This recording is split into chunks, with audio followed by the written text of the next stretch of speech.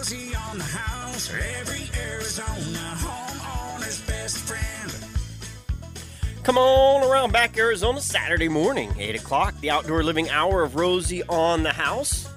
Your Saturday morning tradition since 1988. If you're following along in your homeowner handbook, you know today we're talking trees, we're talking composting, and the tree of the month that we'll start off with is the Texas live oak. But if you would like to join the conversation and talk with Justin Ronner of Agriscaping about anything in particular with your landscape or garden, 1-888-767-4348. 1-888-ROSIE for you. Text questions can be sent to 411-923 during the broadcast. And you can also email us at info@rosieonthehouse.com if you need to snap a picture or a short video for plant or insect identification or to describe whatever project you're working on. Send those to info@rosieonthehouse.com.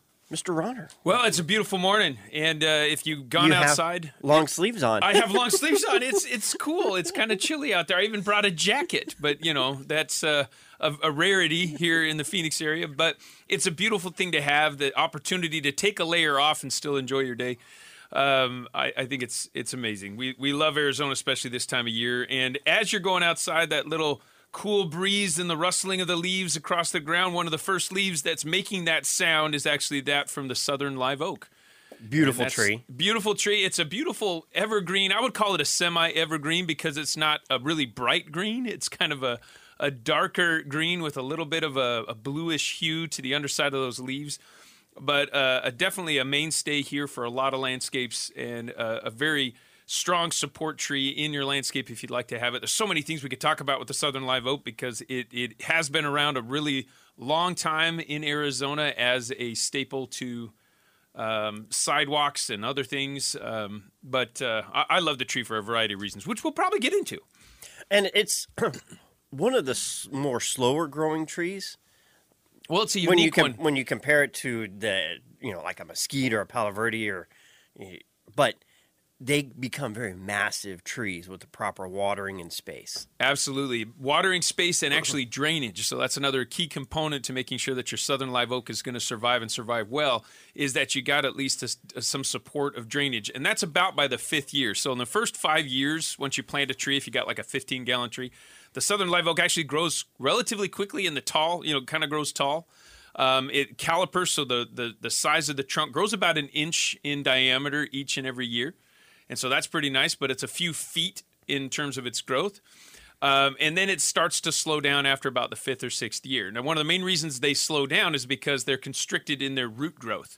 So if you want it to continue to grow big and amazing, huge, nice big oak tree, one of the first components is that deep drainage below the 3-foot mark to be able to support the growth of that tree long term. And I've seen some of these things just die in a summer because of the lack of that drainage, but still continue to be watered in an excessive way. So are you saying I got to excavate 6 feet of dirt and build some kind of special soil composition before I plant a live oak?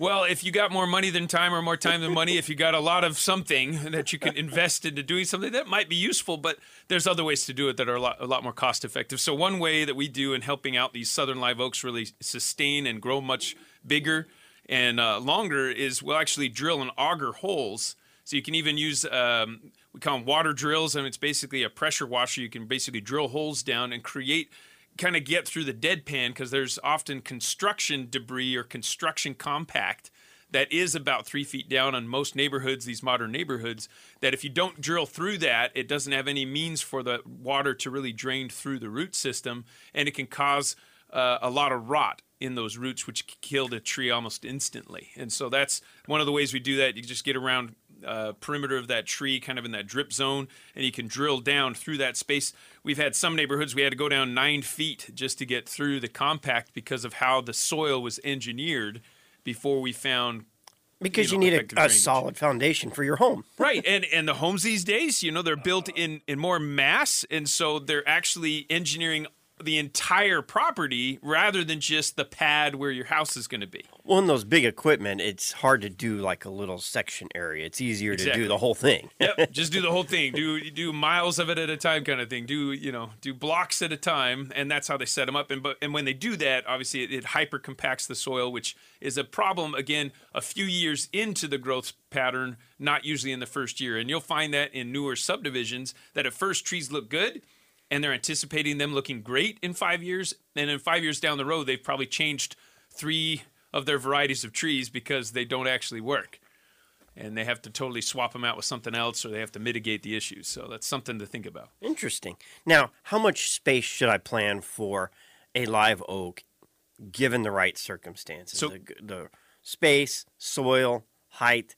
I mean, you really need to plan for it. You do need to plan for it, and it's kind of, you have to consider, well, how big do you want this thing to get? I mean, you can constrict the root growth, and it will stunt its growth and stay pretty small. Like the one I parked out in the parking lot this morning.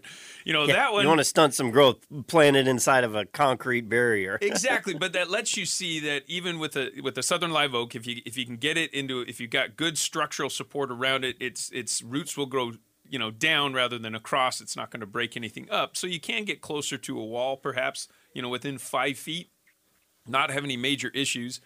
But over time, again, if you're going past the 30-year mark, now you're going to start having some issues because they are slower growing. They'll grow fast in the first few years and grow tall for you and create that maybe that hedging effect that you might want. But then it's going to start growing and expanding over time. And so minimum for me, if I'm wanting a tree now and I want it to be good for me for the first 5 years, great option, and I can keep it within a 5-foot space from a wall. But anything beyond that time frame, I'm going to want at least 10 feet from a wall and 10 feet from a foundation, and the tree can easily justify that. Ideal scenario, 20 feet. Ideal scenario, 20 feet for almost any major shade tree in order to allow it to establish itself as well as grow to the size that you might really want it to grow. I mean, there's some beautiful specimens across the country, southern United States, of these southern live oak trees, and they're literally over 1,000 years old, some of these specimen trees that are out there. So very long-standing, very tough tree. It can handle any weather that gets thrown out to it. Now, there's the southern live oak, but then there's also the Texas live oak. There's similarities but variations as well. Correct. And those are mostly in the same family of oak tree. I mean, it's like today we have a lot of hybrids and other ones that have been specially cultivated, and they have a very similar growth habit. Both the Texas live oak and the southern live oak really come from the same family. Texas just wanted their own name to something, but that never happens, right? It's a unique scenario where Texas said we need to name a tree. We need to have a Texas in front of it, right? Yep. So beautiful tree, great, neat space, beautiful shade tree. Like you said, you called it a semi-evergreen because it's of the color of green. It will turn in the wintertime, but we have 4 remaining. We planted 5. And you got 4 remaining? We do. Well, but it wasn't the fault of anything other than I had 2 neighbors run over the same tree within a week. One of them forward, one of them backwards. I'm like, that tree just wasn't meant to live. Wasn't meant to live. That was obviously bad placement. Yeah, and you'll learn about that. I guess now you just got to put a boulder in that spot before you put a tree, right? Something will hit that won't hurt the tree. Well, in the southern live oak, I mean, in terms of its utility in your landscape, it's one that is a great tree to help with wildlife. If you like birds, it's a great tree that holds a lot of nesting birds. So if you want to bring and attract birds into your landscape, that's actually a great one. It provides a lot of cover. There's a lot of other cool things that provide food for a lot of things too. Those little acorns that fall off. You can actually make acorn butter yourself. I mean, we've done it a number of times at our place where we had an oak tree in our front yard, and we'd harvest those, roast them. We'd soak all the tannins out, and you can make a wonderful, sweet nut butter out of the acorn. So it's on the edible list for me, and that's a top hit for me. But also those crushed in your roadways are often being eaten by most of the doves around here. And you'll probably see them. If you see doves in the road, they're pecking around, there's likely a live oak tree nearby that they're actually feeding off of. It's funny you mentioned both doves and the live oak is a great place for nesting. The last time I was trimming my oaks, I cut a branch and it fell, and I'm looking eye level at a mama dove sitting on her nest. So I left the tree as is. I'm like, all right, sorry. Didn't mean to bother you there. And, after the birds flew the nest, then I finished cleaning up that tree. But, I mean, and my daughter even says, our yard sounds like an aviary sometimes. Sometimes. And if you like birds, it is, again, a great tree. If you want to feel and experience the entire life cycle of a bird, especially the doves, the mourning doves, and some of the other ringneck doves that we have around here in Arizona, live oak is probably your best nurse tree and support for that species and those species sets. So that's our tree of the month, the live oak, the Texas live oak or southern live oak. You can see them at a lot of local, I think every local nursery carries some kind of oak tree. Yep. Some people might call them a scrub oak, or, there's a number of different names for them out there, but usually it's the Texas live oak, southern live oak. Sometimes white oak will be mislabeled, but all kind of fit in the same category. If you want an oak tree, that's the best one for, especially here in the valley and across the desert Southwest, really. And you said across the desert Southwest, I was going to say up to probably 4,000 feet, because you go down to southern Arizona and there's a lot of oak trees native down there that are more like your shrub oaks. Yeah. That's 4,000 feet elevation. You don't think, you're going south if you're driving from Phoenix, but you're actually going up in elevation. Yep. And as with you get to the border. With the higher elevations, they'll just lose more leaves in the fall and winter. They're not going to lose all of them in most cases. And those things are great for composting. I mean, another subject of the day, right? And when we get back after break, that's what we'll talk about, composting and whatever you'd like to talk about. 1-888-767-4348. That's 1-888-ROSIE for you, or text 411-923. So tall a tree, so small a man.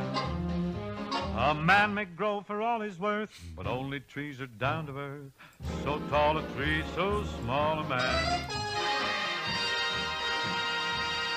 Well, you mentioned composting, and that's also on our homeowner handbook scheduled for today's talking points. And if you would like a copy of the homeowner handbook, it's something we mail out for free, and they're in print right now, and they're going to be mailed out at the end of the month. So just email us the address you would like it mailed to. It's a physical book, print on paper, made from trees, and it's in a calendar form as well. And it gives you a preview of all the topics we have lined out for the year, and talking points and feature partners. And some of our partners put in their different seasonal ads, and there's things that you invest in your home, carpet cleaning, window cleaning, windows, doors, whatever, roofing, etc. For example, like this month, if you look, we have Pella Windows and Doors has an offer in there, as well as Arizona Chimney and Ducts, as we're getting into the cooler season. If you're lucky enough to be in one of those older homes that still has a fire burning chimney, you can get that cleaned out before the season starts, or they also do dryer vent and air ducts. So they'll save you a little money there if you're using the homeowner handbook and the calendar call to actions. But November 11th, we're talking Texas live oak, which we did last segment. Now we're going to talk composting. Yeah, and those trees, so even with these documents and papers, I mean, a lot of people are getting away from, all the papers and stuff like that, but those are important components to your composting system. Tree-based products are very important to your composting system to have a healthy compost. Most people, when they think of compost, they're thinking, oh, it's my kitchen scraps, thinking of all the smelly, messy stuff. They're thinking about how it attracts bugs. They're thinking about a lot of the negatives, oddly enough. When we talk to people about composting, many people first start there. But they know that it's a good idea. They know it's better to compost stuff than to just send it to the local dumps. There's a lot of things. But tree-based resources are also a major component. We call it you got your greens and you got your browns. And if you don't mix the greens and the browns in the proper rotation or proper order, you're going to end up with the mess and all the problems that people consider when they're thinking about their compost bins. But those are the things that we need to be talking about, is greens and browns. Greens are the things that really get slimy as they break down. That's the stuff that's usually your kitchen waste. And browns are the things that get more dry and brown as they break down. But when you mix the two together, you get a really awesome blend that breaks down faster for each other and also creates a more balanced nutrient for your garden if you're wanting to use that compost again for your garden and your other plants around your landscape. And are you going for a 50-50 green and brown or a 60-40? What? Well, it depends on what level of education you want to dive into. If you want to go to a doctorate level, we're not going to just talk about that. But if the basics are green plus brown equals black gold. And so we're talking about that wonderful little rose golds, the little roses that you can get there. So this is another way to get some gold in your landscape, something of great, deep, and meaningful value long-term in your landscape is getting that black gold that you can create yourself from the mix of those greens and from the browns. And greens, for the most part, are going to be things that look green if it's coming from your landscape, your kitchen scraps from inside your house, the little rinds and stuff that you're peeling off, all those things can go in. That's considered your green mass stuff. But then your browns would be like shredded paper, or as your trees that you have in your yard are deciduous and they're dropping their leaves, those crispy brown leaves are also considered those browns. Wood chip, also a brown, and those are important components. We always like to go green and then brown, because if you top it off with the brown, what it also does is it helps hold the moisture within the system to be able to help your compost break down faster. And the ideal compost, in my mind, there's two types. You got cold composting and you got hot composting. Cold composting attracts bugs and other creatures that will help break it down for you. So if you are okay with that, then go with the cold composting system. A cold composting system would be any compost with an inner temperature less than really 95 degrees. Anything less than 95 degrees is considered a cold composting system and attracts bugs and attracts other creatures in order to help break those things down. Now, if you can get your compost pile blended well and moist, the internal temperature, because of microbial activity, actually increases into your sweet spot between 140 degrees and 160 degrees is like the major sweet spot for breaking down compost and actually deterring bugs and other creatures from getting inside of it. And so that's a major component. So if you think about that, if I've got my compost pile dialed in right, I'm going to actually deter all the major issues that most people have as concerns, even the smelliness. Now, to go to a hot compost, I mean, you have to add manure.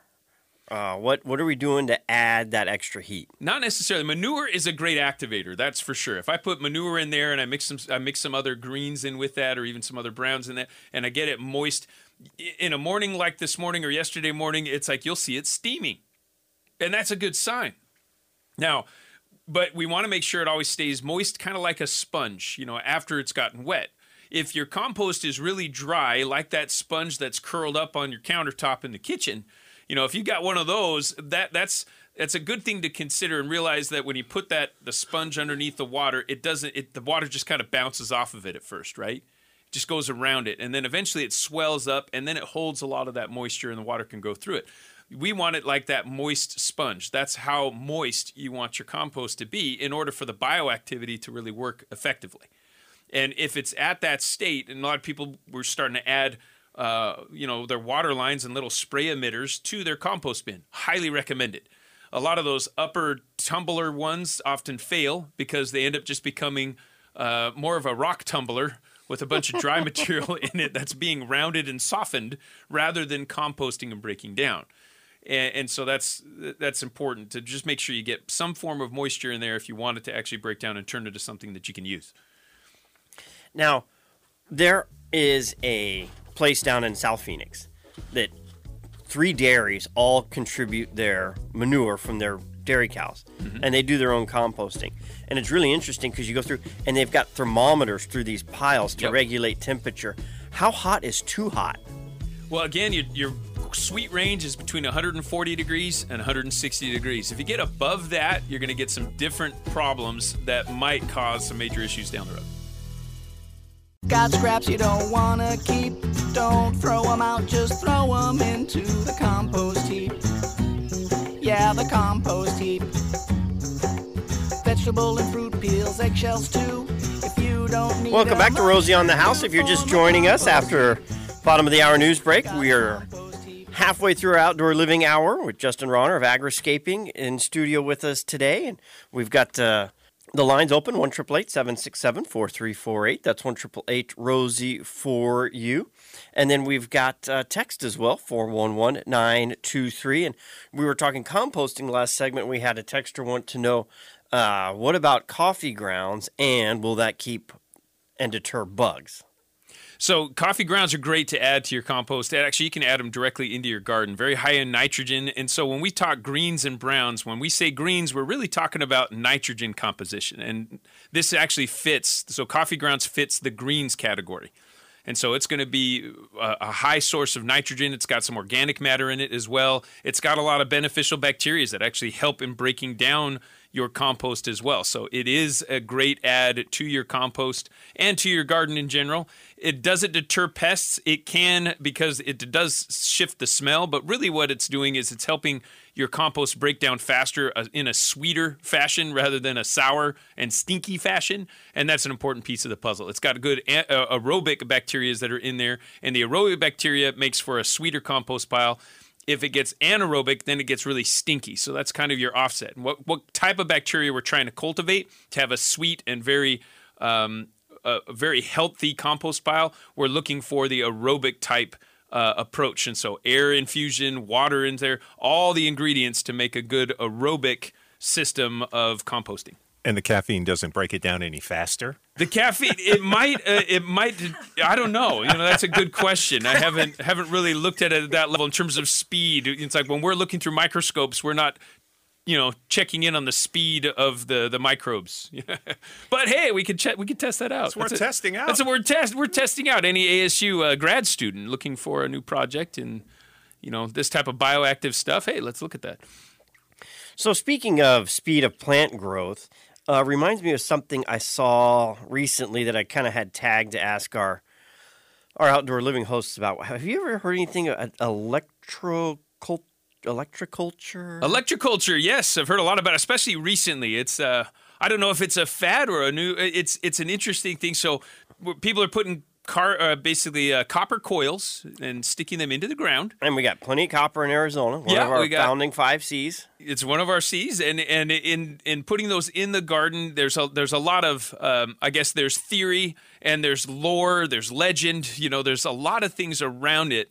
One of my favorite things about it is for every garden I've seen one of those in, the activity of the homeowner has increased tenfold in their garden. And so to know if it's actually having an effect on the plants or if it's just the fact that people are paying more attention to their garden and caring for them more, I don't know. It's hard for me to tell because of all the other factors associated with seeing those in the garden and people investing in the growth of their garden. There's certainly a lot of value in creating some ionic shifts as well as kind of having some electric currents in your garden. We know that exists within root structures. And so in expanding root structures, having some electrolysis, some movement of electrons that are going through the soil and increasing that with copper wire, it's a viable thing, I think. I think in the least, like I said, people care for their garden more when I see those in their garden and their gardens grow better.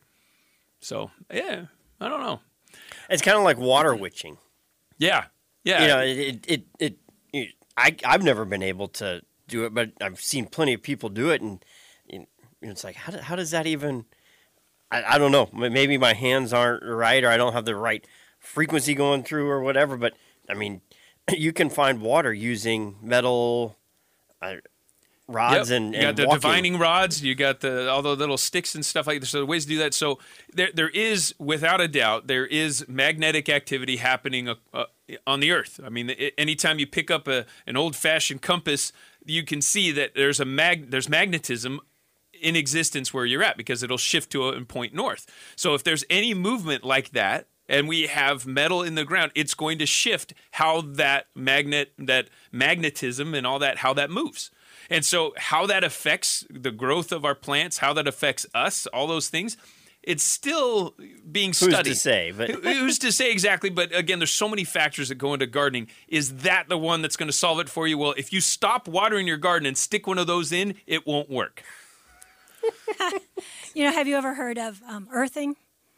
Earthing. Is that where you take your shoes off and walk on the ground? It's kind of the same concept where you have your bare feet to the ground and walk around, and that's supposed to bring in the benefits of the magnetism and the minerals and stuff. But they also have these little gadgets where you have a little unit you put outside, and then it trails into your bedroom, and then you stick it in your bed, and it's supposed to help you while you're sleeping. Oh, interesting. I don't know about all that stuff, but it just seems like if all you have to do is put your feet on the ground to get it done, then a plant would just be able to do its thing. Yep, It's only there for it, right? It doesn't need extra help. I don't know. Yeah, getting grounded, I think, is an important piece for any human activity. I mean, getting grounded, and that's an important piece. And I definitely highly recommend take your shoes off, get in some grass, get in some good soil, and not around a cactus by any means, but to really get into some good healthy soil, get around something good composted material on the ground, walking on that. It revitalizes us in ways that we probably can't fully comprehend, and that's an understandable. And it's got to be more than just your hands, because there's something about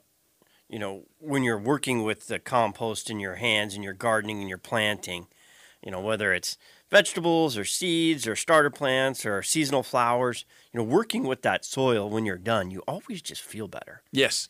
Well, and there's many studies out there for people that get in the dirt, that are around the dirt and getting it on their hands and stuff, that they actually live healthier lives. They're less susceptible to ailments and illnesses, or that their bodies recover faster from ailments. Especially things that are viral and colds and other things like that. All that can be benefited by simply being in the dirt a little bit more. It increases your immunity to many other things. And it's an important component, I think, to all humanity, is we're always connected to the earth in some way. Every food that people eat has grown somewhere. It has to be there. We're not just eating chemicals. And if you are, you're probably finding your health deteriorating, and that's a fact. And we'll getting back to the ground planting and growing and cultivating. But one more thing while we're kind of off this that always comes to mind is, there's a lot of studies out there that say sunscreen's bad and you should actually go out and stare at the sun, not with your eyes open, but like eyes closed to the sun, grounded for a few minutes before you're in the sun. And that creates natural sunscreen versus these chemical applications that can have an adverse effect. Well, if food is your medicine, let medicine be your food. I mean, those kind of things. There are some definite studies out there that prove that when you're growing tomatoes in an area that has a lot of sun and you're living in that environment and you're eating the tomato grown from where you live, that the nutrients in there and everything help support you against the elements that are where you live. And so there's a lot of that going on as well. And so if I can eat the thing that's already in the environment that might be abrasive to me, it's going to help the skin and on the outer part of myself that would otherwise be abrasive to me. So eating healthy, growing stuff on your own has many more health benefits than just obviously eating vegetables. And when you're talking about eating local and everything, I've heard that if you can find honey sourced locally, it helps you with if you have allergies, because these bees are digesting the local pollens and convert it into honey and digested through your system. It builds up your immune. Again, I have no idea. Well, from my own experience, I'd say that's absolutely true, because I was allergic to like everything, even to the point that I got allergic to soil. And so if I'm working in the soil, my skin would blister up and chafe up, and if I rub my eyes, I look like a raccoon with these red, scaly, it was bad. Yeah, and I was able to shift away from the allergies by actually increasing my health and how I ate. And so I did. I had to focus on eating more local stuff, getting away from the things that I was absolutely not working well with, because allergies are basically an overreaction of our body to a foreign element. But if you get the element in you already, it's not then considered foreign. And so that's part of the theory behind a lot of it, but it's been proven, I know in my life, it definitely changed for me when I started being more locally oriented in my growth habits and what I ate. It definitely shifted how I was affected by the pollens and other things out there. Well, let's get into that local. This is a great growing season for vegetable gardening, and a lot of great flower options are available as well to increase and attract pollinators, add color, and stimulating growth. I mean, I always look at flowers. We like to plant stuff we eat, but we also like to plant stuff that attracts wildlife, pollinators, hummingbirds, bees, etc. Mm-hmm. I mean, those go together, even though you may not directly eat a dandelion or a... Oh, but you can. You can. Yes, go for it. Not all of them, but this time of year is one of my favorite times of year in Arizona for edible flowers in particular. And if you got allergies, one of my favorite ones out there is actually the pansy. Anything in the viola family. It's got natural antihistamines in it, vitamin C, vitamin E, a lot of the nutrients that your body needs to then really support yourself in the I guess, away from your allergies. And that's one of the keys. My kids, if they have any allergy symptoms, I have them go outside and eat 5 pansies, put the timer on for 30 minutes, and see if their symptoms subside. And since following that protocol for us, it's not for everybody, but for us, then we didn't have to take the medications that we did previously to combat the symptoms that we were having with our allergies. The pansies actually had a great effect on us, even in the short term, to be able to help us out. So pansies, beautiful flowers. Dianthus, another great one, also one you could add to a salad. Beautiful this time of year, all the way through April. You got calendula, which is also really good for your skin. If you want to use the calendula oils, that's one of the main ingredients in most eczema treatments, which I had to use a lot of, but have less need now because I'm growing them. I'm eating them. I've got them in my space. And that your garden can really not only heal you from the optics, but also from the things they produce. Their waste is actually something of use to you and all of humanity, really, if you start paying attention to that. Shifting the way we look at our gardens really can change the way we relate not only to each other, but how we relate to our environment. Here's my soapbox for the day. So outside of edible flowers, vegetables, I mean, there's nothing you can't be planting vegetable-wise for the next 4 or 5 months. And we often talk about, don't plant it all at once. Plant it over phases so that you're harvesting constantly. Not everything's ripe and ready at once. You've got staged planting. So you've got, produce all year long. Yeah. You don't have to can it and save it for later, but because you're harvesting on an as-needed basis, and you've got the vegetables there to harvest. Yeah, make gardening a part of just your everyday. Eating's part of your everyday. And so we'll start with the initial point of food. You got to garden a little bit every day. If you do that rather than binge gardening, that's what we want to avoid the binge gardening, because what'll happen is that you'll throw a bunch of stuff in, and then you may not even pay attention to it unless you're putting those copper coils out there. Maybe pay attention a little bit more. But if you're not going to pay attention to it, it might overrun. Things might not go well. And then either you're going to have a ton of produce all ready at one time, or you're going to have none, and you're going to have a big problem. So it's better to make it a routine anyway. So if you're making it routine, planting a little bit every week, maybe weekly is your cycle. Daily is often the cycle I live in, but maybe weekly is the right cycle for you, and just make it a regular part of your day.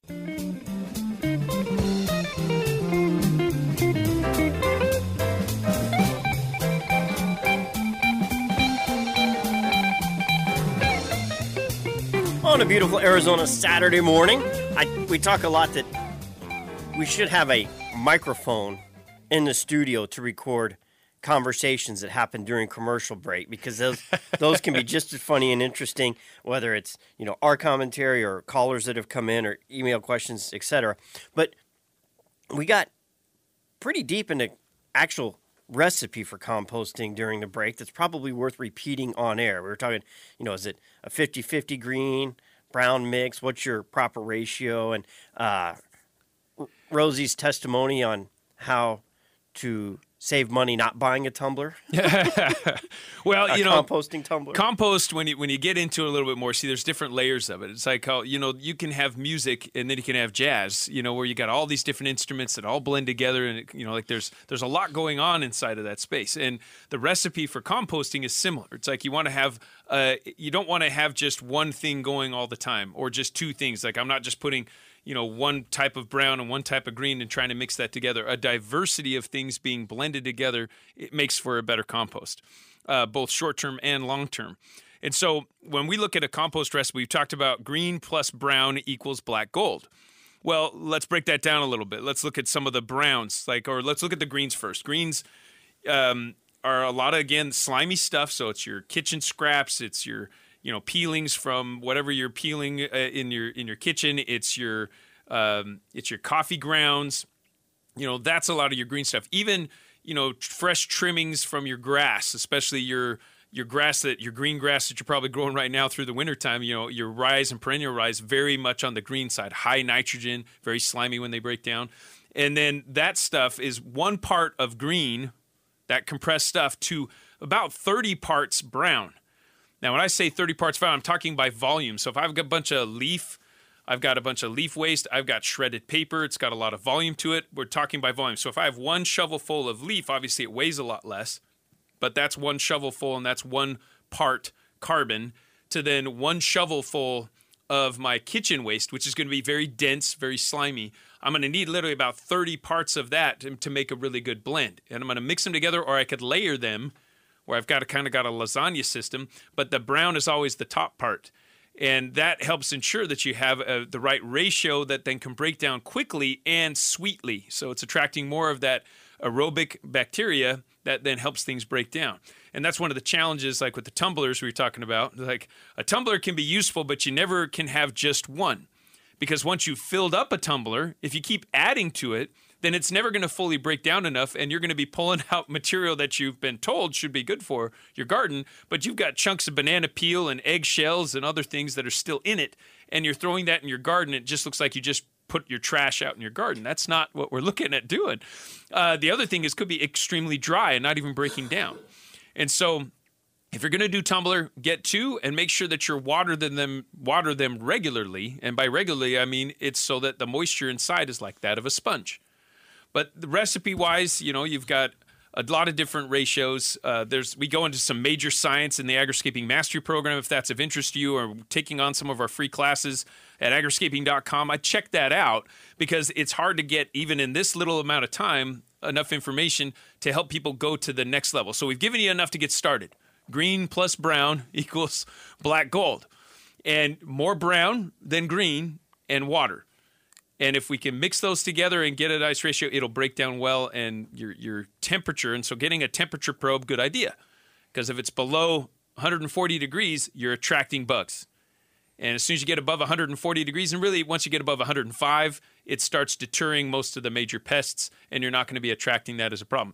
Now, if the temperature is lower, then what it is, it's attracting bugs. Those bugs are there to help break it down. And ones that'll do it are things like cockroaches, crickets, earwigs, isopods, those little roly-polies. Everything that you pay the exterminator to kill. Exactly, and you'll be attracting them to your garden if you don't have the temperature right. Now, if you do want to keep a cold setup, you can actually bring one indoors and do vermicomposting with worms. But that's a contained system. That's a contained approach. Very effective, and it doesn't need the heat. Worms do great at breaking down a lot of stuff and create compost that is sweet. And it has a lot of other beneficial byproducts. I've got one underneath my sink, and that's what I would recommend anybody to have. Is your first place to go is a vermicomposting system inside. But that takes a little bit more knowledge and know-how, because you do have living organisms that you're cultivating inside your house. So just be aware of that. And you said something in this segment that I wanted to dive in just a little bit more on. We went really quick over using grass as composting, and we do get asked that a lot. You can use it, but your ratio has to match. Correct. People don't, especially the ryegrasses, they grow great. They're very wet. You have to have a lot of dry material, and very few yards in landscape produce enough dry material as fast as you get your greens off of cutting your lawn. Correct. And so that's part of the challenge. But then you start looking to your in-home use of paper products and things like that. Get a paper shredder, use that. That's a great source to recycle here. It's much cheaper and better for the environment for you to recycle in your compost bin than to send it to your compost or to send it to your recycling centers here. A lot of our recycled product doesn't really be manufactured here. It's packed and stacked and then sent overseas. I mean, it sounds kind of weird, but that's what we do with a lot of our recycled products from some of our cities. Many of them are starting to make some shifts to make it more locally recycled and usable. But yeah, if you can shred your own paper, shred your own stuff, and use that in your compost bin with your grass, it'll break down in a much better way. Healthier for you, the environment, and your compost that won't attract so many bugs and problems.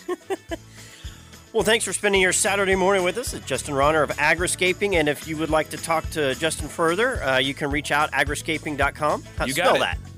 agriscaping.com. And it's the concept of agriscaping is creating an elegant, edible landscape. You got it. I love it. Taste the beauty.